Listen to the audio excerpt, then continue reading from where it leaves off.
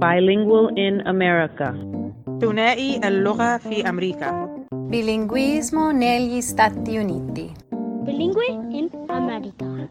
Ser bilingüe en América. 在美国能说2种语言的人。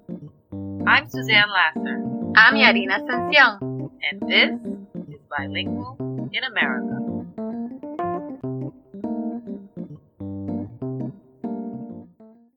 Music is powerful. With just a few notes, it can shift your mood and emotions. Throughout this pandemic, we have used music more than ever to show support to essential workers, tap into needed energy, and even provide comfort at our darkest moments. Keep listening in, and today you'll hear from 4 of our guests about the shared language they all speak, music. I had the opportunity to speak with Jimmy Bosch, a salsa trombonist and composer of Puerto Rican descent who was raised in New Jersey and has been performing across the globe for the past 4 decades. Today, Jimmy shares his love of language, his love of culture, and of course, his love of music. Let's listen in as he talks about the ways that he continues to grow his fluency as a musician and now as a Japanese language learner. So, Suzanne, interestingly enough, the way you describe this podcast, right, for this particular segment, which is about music, right, you know, it comes to mind that I've traveled to over 70 countries, and I've been exposed to so many languages, right, and I have been, for the most part, singing in Spanish, all of my music, and in some cases, some songs which I recently recorded in English, but singing in Spanish to people of so many countries who don't even understand the language but identify with the rhythms, the passion, the energy. It's funny we're doing this today. Just recently I decided to record a famous French song, and I sang in French. The original song was just Couleur Café. It's interesting that I'm doing that now, and it has inspired me to sing in other languages, because just out of respect and honor to all of those people from all of those countries who have been listening to my music, you know, it's kind of cool. It's a different thing for me right now.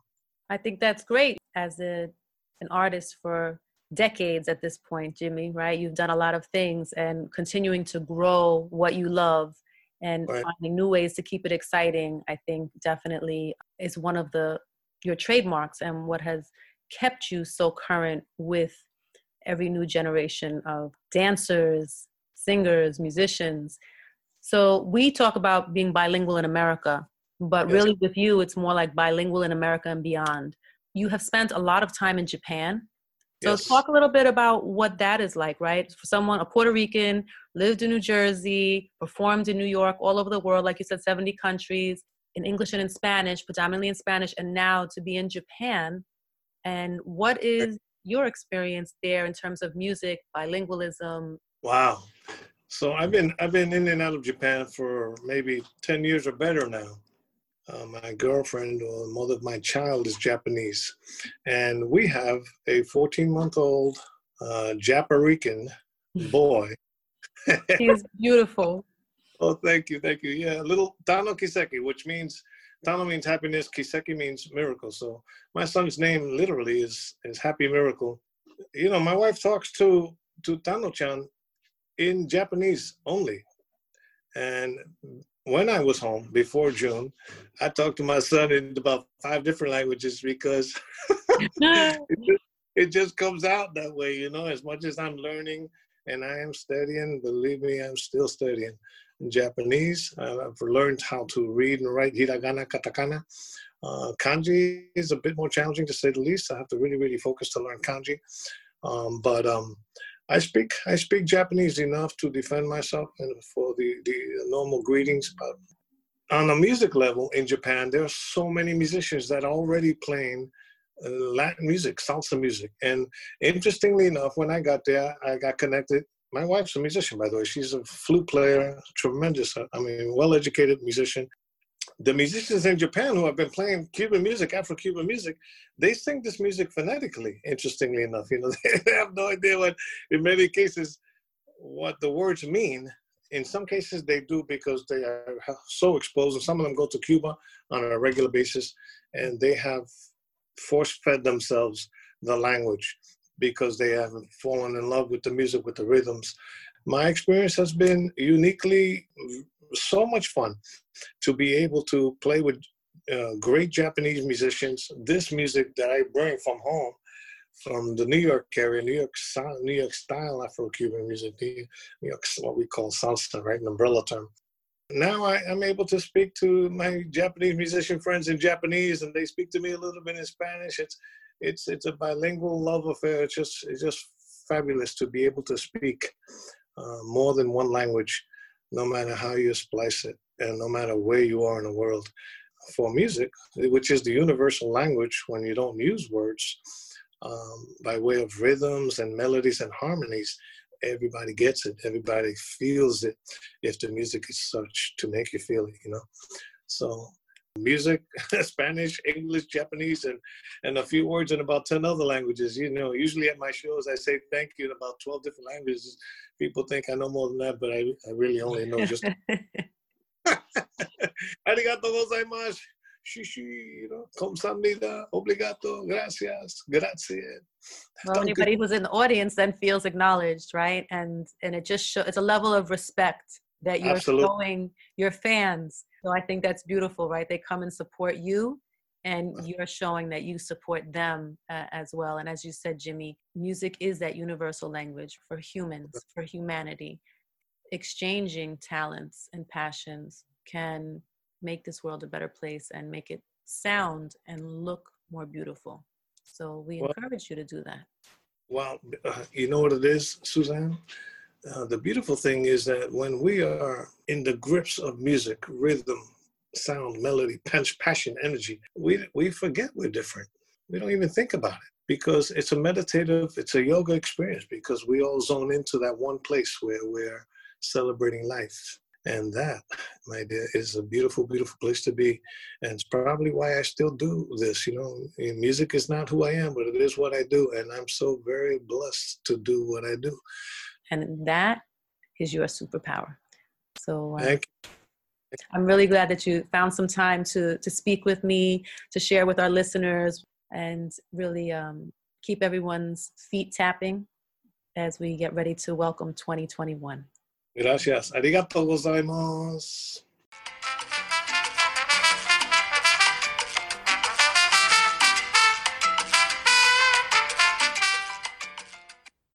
Yarina Ascension spoke with Deborah Resto, who was born and raised in Spanish Harlem. Deborah shares how being bilingual informed her journey with music, with language learning, and her overall practices as an educator. Deborah speaks Portuguese, Spanish, and English, and can perform in all three languages. Let's listen in. So, Deborah, I want to welcome you today. Thank you so much for agreeing to speak with me about this topic on music and bilingualism, and it's how we want to end our year with a big musical bang. So I'm so excited to have you as an educator and a musician. Do you create music in both languages? Yes, I do. Actually, I actually speak languages, Spanish, English, and Portuguese, because I studied Portuguese. I just loved it so much. I studied Portuguese because of the music. I love their music. So I had to take a language in college and I studied it. So is there a language that you prefer more than the other? Well, I love my Spanish. I do. I really love my native tongue, Spanish, you know. But I have to tell you, Portuguese is absolutely amazing. And then, of course, after studying Portuguese for about 4 or 5 years, I did the Ancestry DNA, and guess what was in there? What? He's Portugal. Oh, so that's definitely a reason why that spoke to your heart. I guess. My mom always said, La sangre llama. How beautiful. So what's your earliest bilingual music memory? Because there must have been something musically and language-wise that just called to you. I grew up in New York. You know, I grew up with my grandmother, and she was blind. So the TV wasn't on.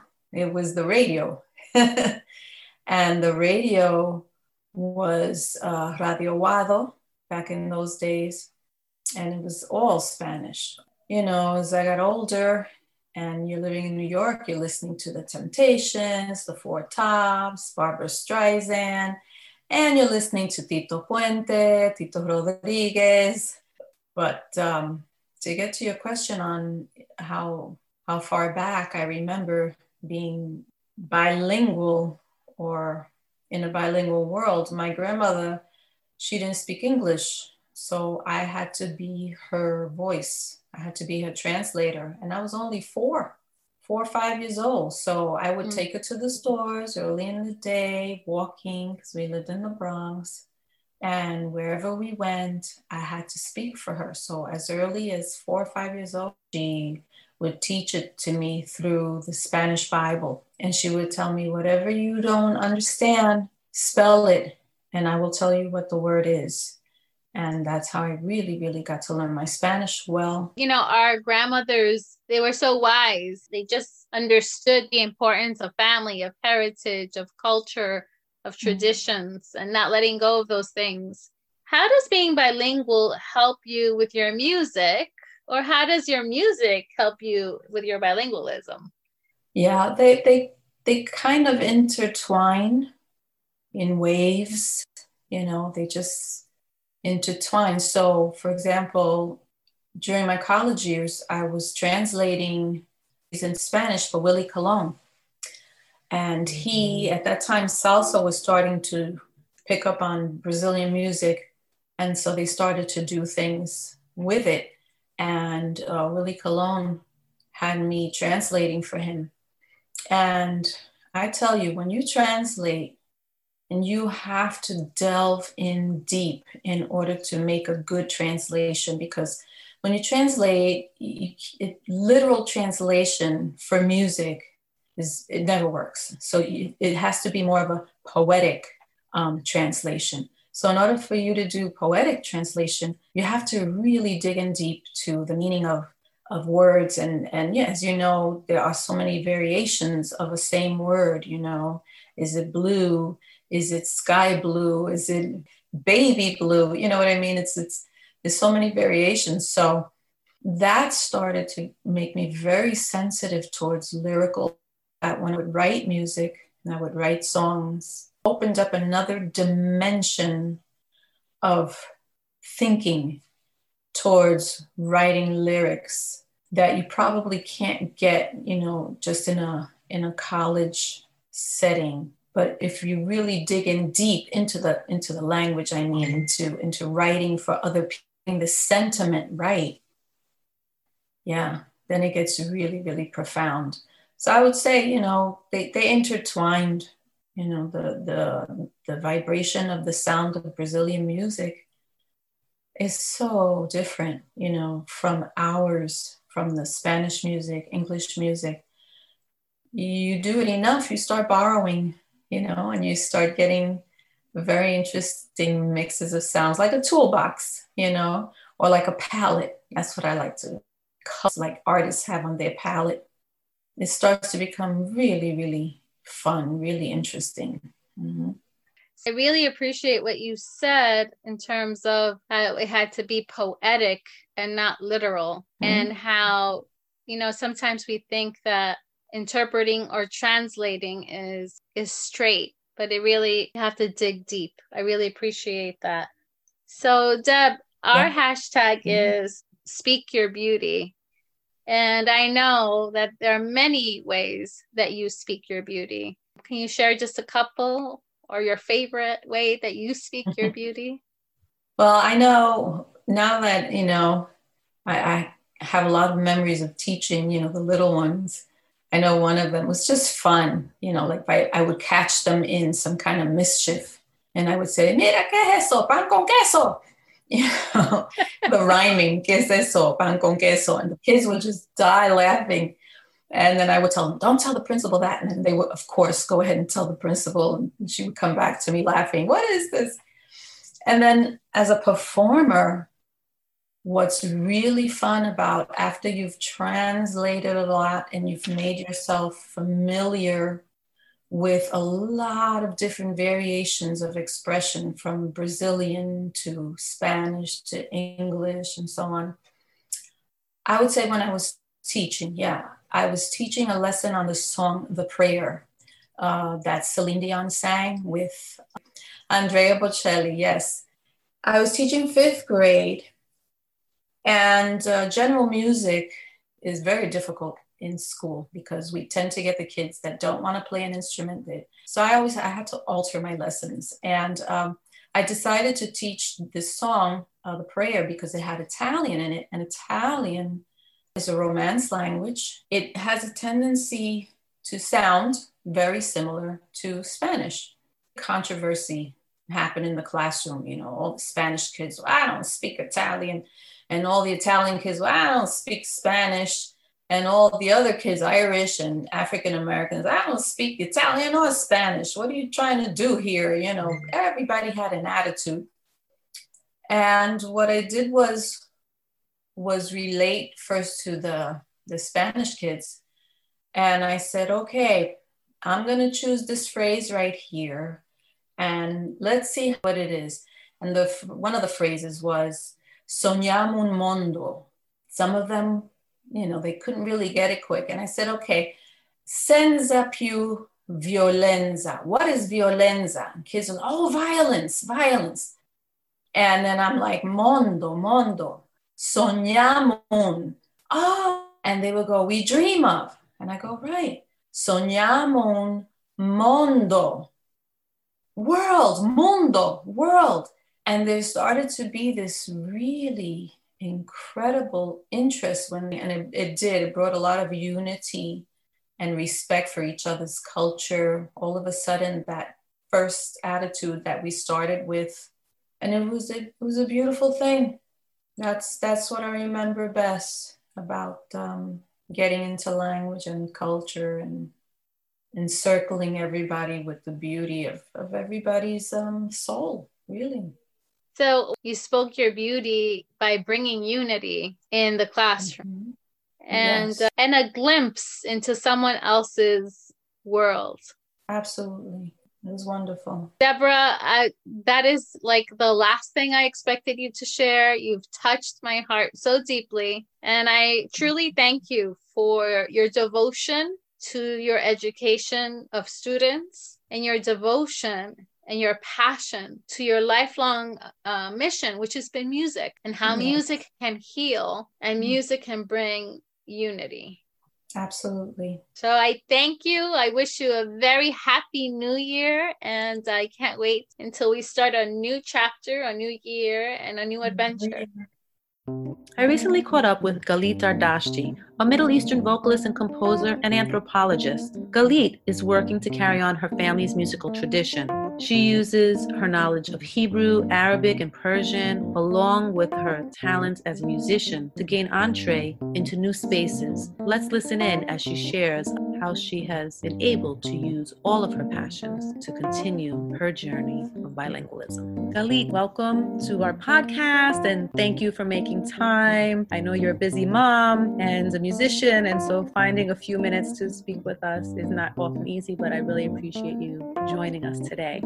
Of course, I'm happy to be here. Galit, why don't you start off by just sharing a little bit about what you do, how you perform, and how you came into this amazing talent of yours. Oh, thank you. Well, I have been performing music ever since I was born, really. My parents met through music and were performing together before I was born. So it was sort of destined that I was, music was going to be a part of my life in some way. And I ultimately went to graduate school, got a PhD in cultural anthropology, and I went because I was interested in studying cultural politics and music. And so I didn't really know that I was going to be able to continue performing, but I was able to sort of fuse the two. And so I do anthropologist, and I'm also a performer of Middle Eastern Jewish music. I could say a lot more about it, but I perform mostly, I would say, in Hebrew, and perform sacred Middle Eastern Jewish music. I'm fascinated to hear that you're an anthropologist, right? So your perspective is very unique than, say, some of the other guests that we've had on our show. What do you feel is the reason that led you to perform predominantly in Hebrew as opposed to English? It's a really interesting question. I don't know the answer except for growing up, my father was a cantor, a professional cantor in a synagogue. I've always been very comfortable chanting and singing in Hebrew because, I grew up in the synagogue and I grew up singing in Hebrew, and it came to me naturally. Now, the Middle Eastern Jewish part, I didn't grow up with as much. So that I guess I was drawn to. And I've always, in a certain sense, felt more comfortable singing in Hebrew than in English. And I think there are a lot of reasons for that. And one of them is I sing sacred music primarily. Not exclusively, but mostly I sing sacred music. And I actually think that I don't feel as comfortable. I wouldn't feel as comfortable singing those same words if they were in English. Singing in Hebrew gives me a certain kind of freedom. Even though I speak the language, it's still another language, and the Hebrew it's more like sort of speaking in Shakespeare. It's older and it's more mystical, more spiritual. And so the language allows me to go more deeply. Then I think it would be much more difficult for me to say those same words in English if I was singing them. And so that's a big part. And I also can somehow lose myself in singing in Hebrew. Yeah, I'm just in it more when I'm singing in Hebrew. You definitely grew up in the synagogue with music, with prayer. And yes. So that's clearly how the connection began for you. Yes, exactly. Here on the show, we talk about being bilingual as being a superpower. Mm-hmm. And so I wonder if you feel that you have like this double superpower because music is its own language. What do you think about that? Oh, yeah, 100%. I mean, the combination of music and language gives me the ability to enter spaces that I wouldn't normally be able to enter. And the fact that I speak English, it also allows me to bring in this music into spaces that normally it wouldn't be, because I can contextualize it. And then there's a lot of levels to it. I feel like one of the big goals that I have in the work that I do, both artistically and academically, is to demonstrate to people that there aren't these boundaries that we think exist culturally or even through language. And so you can see that often because I will sing a song, for instance, in Hebrew that was originally sung in Arabic, for instance. Okay, and this is something that happens throughout the Middle East. Jews who lived in the Middle East, who are Arab Jews or Turkish Jews or Persian Jews, they were, culturally, they lived the culture of whatever country they lived in. And so what did they want to do? They wanted to take the music from, and I should say also that these Middle Eastern Jews were very active in the musical culture. And so they would take those same songs from the secular world and they would write religious lyrics to these same melodies. And I'm trying to show people by performing them that, these cultures were not ever separated. They were always completely fluid, and people always lived in a very mixed fashion. And so I will sing, for instance, a song in Hebrew that was originally in Arabic, and then I will sing part of it in Arabic or part of it in Persian or, something like that, to basically show people that these boundaries that we think exist, whether they're religiously or through language, that ultimately there's so much that we share. Sure. So I'm thinking about the idea of this fluidity, right? Countries have borders, but language and music can transcend those borders. And over time, depending on the century, borders change. And when we have diaspora people, these things continue to happen, whether 100 years ago or even present day. 100%. And relationships change, with people. And my grandfather, for instance, who was Iranian, star of Persian classical music, he was a singer in Iran, he would travel to Israel. He moved to Israel at a certain point in the 1960s, and he would travel to Iran for performances and come back to Israel and, back to Iran. So those kinds of things that people say, what? That happened? happened. It wasn't that long ago. So relationships, the way things are today and the way our relationships are with certain countries, etc., they haven't always been that way. So I try to remind people of that through the work that I do, both performatively and through my writings. The other question I have, we'll just go back to a little bit about your work as an anthropologist, right? And a musician and a human, a mom, right? A wife, a singer. There's so many different roles that you play based on all of these experiences. This idea of a family dynasty, right? Your grandfather, your father, you. How do you want to leave your mark? I think that I feel like there's no end to what I want to be able to do. And that's what makes it sort of challenging, but also exciting. There's so many possibilities. So I feel a responsibility to put out as much music as possible. I'm working on another album right now. And yet I'm also working on this completely academic book. And it's very exciting for me to be able to do all of the things that I do. It's a little exhausting sometimes too, I must say. It's good that everybody can't see the bags under my eyes right now. It's exciting. I'm really excited about a lot of things. I usually ask our guests, how do you speak your beauty? But I think you just shared that for us in sharing the projects that you are bringing forth to light. I thank you for your time and your talents. We look forward to watching you to continue to speak your beauty. Thank you. Thanks so much for having me.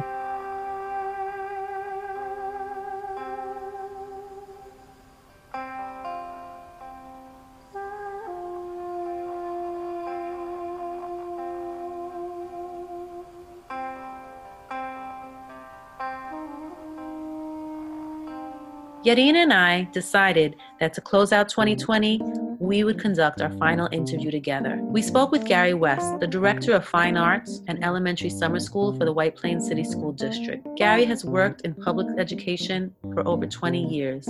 He earned his Master of Music Arts from Yale and has taught every grade, kindergarten through 12. Let's listen in as he shares about the added value of music in our students' lives and his hope that we get to a point where we talk about music for music's sake. We're so excited to have you on. We respect you as a practitioner and as a leader, and we just know how much passion you have for your craft. So this is a very special conversation for us, and ending the year on an upbeat note. Pun intended, right, Yarina? Pun intended. Exactly. Gary, why don't you start off by just sharing, with us, as a K through 12 fine arts director, what does the research say about the added value of music for second language learners or for bilingual students? So, well, first of all, thank you for having me. And having worked with the both of you for many, many years now, I have a lot of respect for what the both of you do as well. And I just love working with you both. And it's a pleasure to be here and to talk to you about this. So there's been a lot of research over the many decades about language acquisition in music. And while it's not necessarily specific to bilingual education, it obviously applies to any language, whether it's a first language, a second language. Music is, as everyone hears all the time, its own language, right? So learning music is just like learning any language. I like to think that everyone's bilingual because everyone can be a musician, right? So music is its own language. So whatever language you also speak, your first language plus music is your second, and if you're learning in third, that's kind of how I think about it. And there's a lot of research that kind of supports that everything you learn in music is the same the way you learn language, right? So it's the best to be immersed in music, to experience the music. You don't need to know all the rules, right, until you actually have an experience with it, just like kids learn to speak a language. The easiest and best way is just to be immersed and thrown into it. You don't need to understand why you're doing it or how you're doing it or the rules behind it until later. So music is the same. When you think about phonemic awareness and phonemes, they're sounds. And music is the same way. Notes are sounds. And first you learn the sounds, and then you learn how to put them together and make phrases, which is just like making a sentence. And then later you might learn about how it makes sense and how it all fits together. Going through that experience of learning music is just like learning a language, so it just strengthens those synapses in your brain. I love that, the idea that you don't have to know why it all works, you just have to put it together. And that's so true, right, as we think about what we've read and what we've seen as educators in terms of language acquisition. Yeah, it's partly why we focus in early in early elementary years, just giving kids quality experiences. It's just like life, right? Kids that don't have a lot of vocabulary often don't have a lot of experiences to draw upon. So we try to create experiences for them so that they can have something to write about or something to talk about.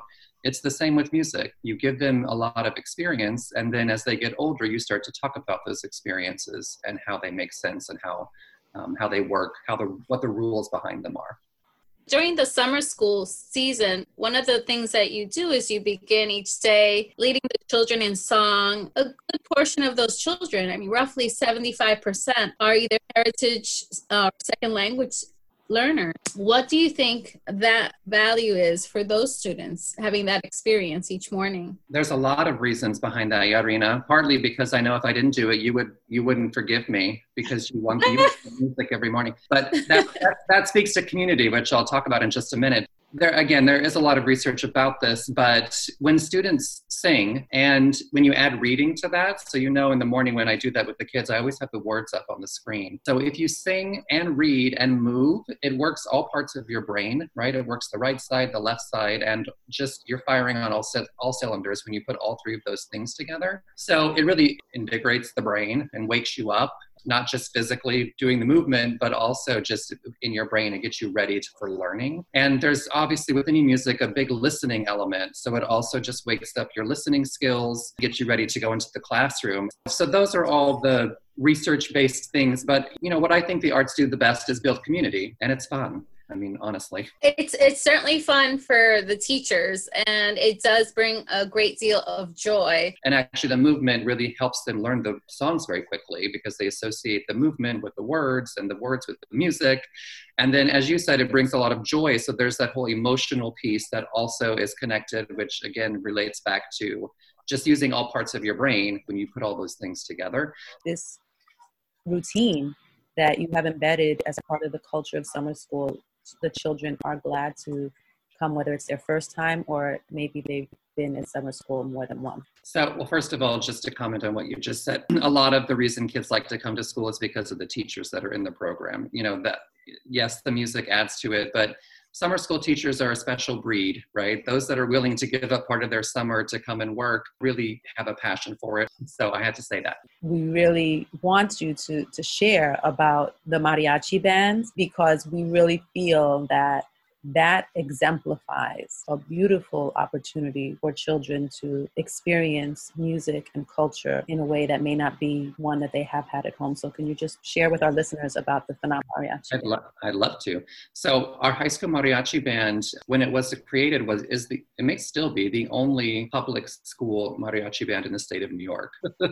the only high school mariachi band in a public school in New York State. And it really grew out of students. Right, a particular family who are a mariachi band professionally, and we had a particular student who was not super motivated at school in general, but played the violin like breathing. It was just nothing for her. She just could do it all, and she had this amazing voice for singing in a mariachi band. So the orchestra director at the high school decided to create this mariachi band. And so that's kind of how it started, and it became so popular. So we have a lot of students from Mexico in our district. It just blew up for a number of reasons because the kids are really talented and they don't start at high school, right? They start at the elementary school, learning to play instruments, learning to sing. And by the time they get to high school, they're ready to have some of these really quality experiences.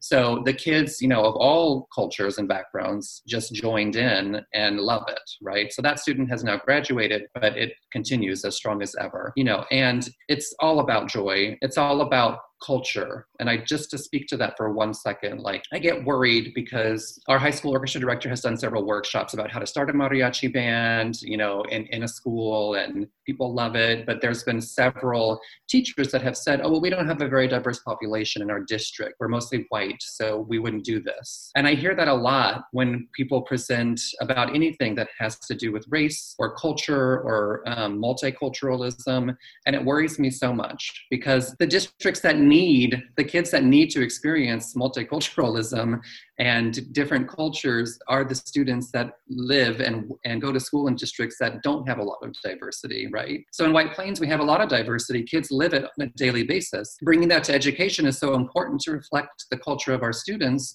But if you work and live and go to school in an all-white district, you need it more than ever because you don't have the experience in any other way. And I think music is such a great way to address all kinds of cultures. The arts in general are. And, so it worries me that there are teachers with the mindset that because their district isn't diverse, they don't need to worry so much about creating a diverse curriculum. And I think it's quite the opposite. They need it more because with the racism that we've experienced in this country, it's people that are uncomfortable with other cultures and people that are different than them. Everyone needs to be exposed to different cultures and different kinds of people. And music is just a great and easy way to do it. It's just such a great bridge to do that. It really grew out of the students that we have in our district, but what's great is that it reaches all kinds of students from all different backgrounds, and they all love it and respect it and enjoy it. Gary, one of the reasons why Suzanne and I started this podcast is because we wanted to do our part in terms of social justice and creating more awareness, opening more minds, more hearts. And so we know that this is a continuous conversation that we have to be mindful of. And so thank you for sharing that very vulnerable issue that we continue to march on. And we certainly do love the mariachi band for that reason, because it's inclusive, because it really exemplifies that we're more human than anything else, first and foremost. And we really appreciate all that you do, Gary, all that you do for students, for families, for educators, and for the music world. And so we're going to say, let's continue, let's march on. Have a wonderful new year. And thank you so much for having this conversation with Suzanne and I. Thank you. Thank you for the work you're doing, and thank you for having me. It was a pleasure.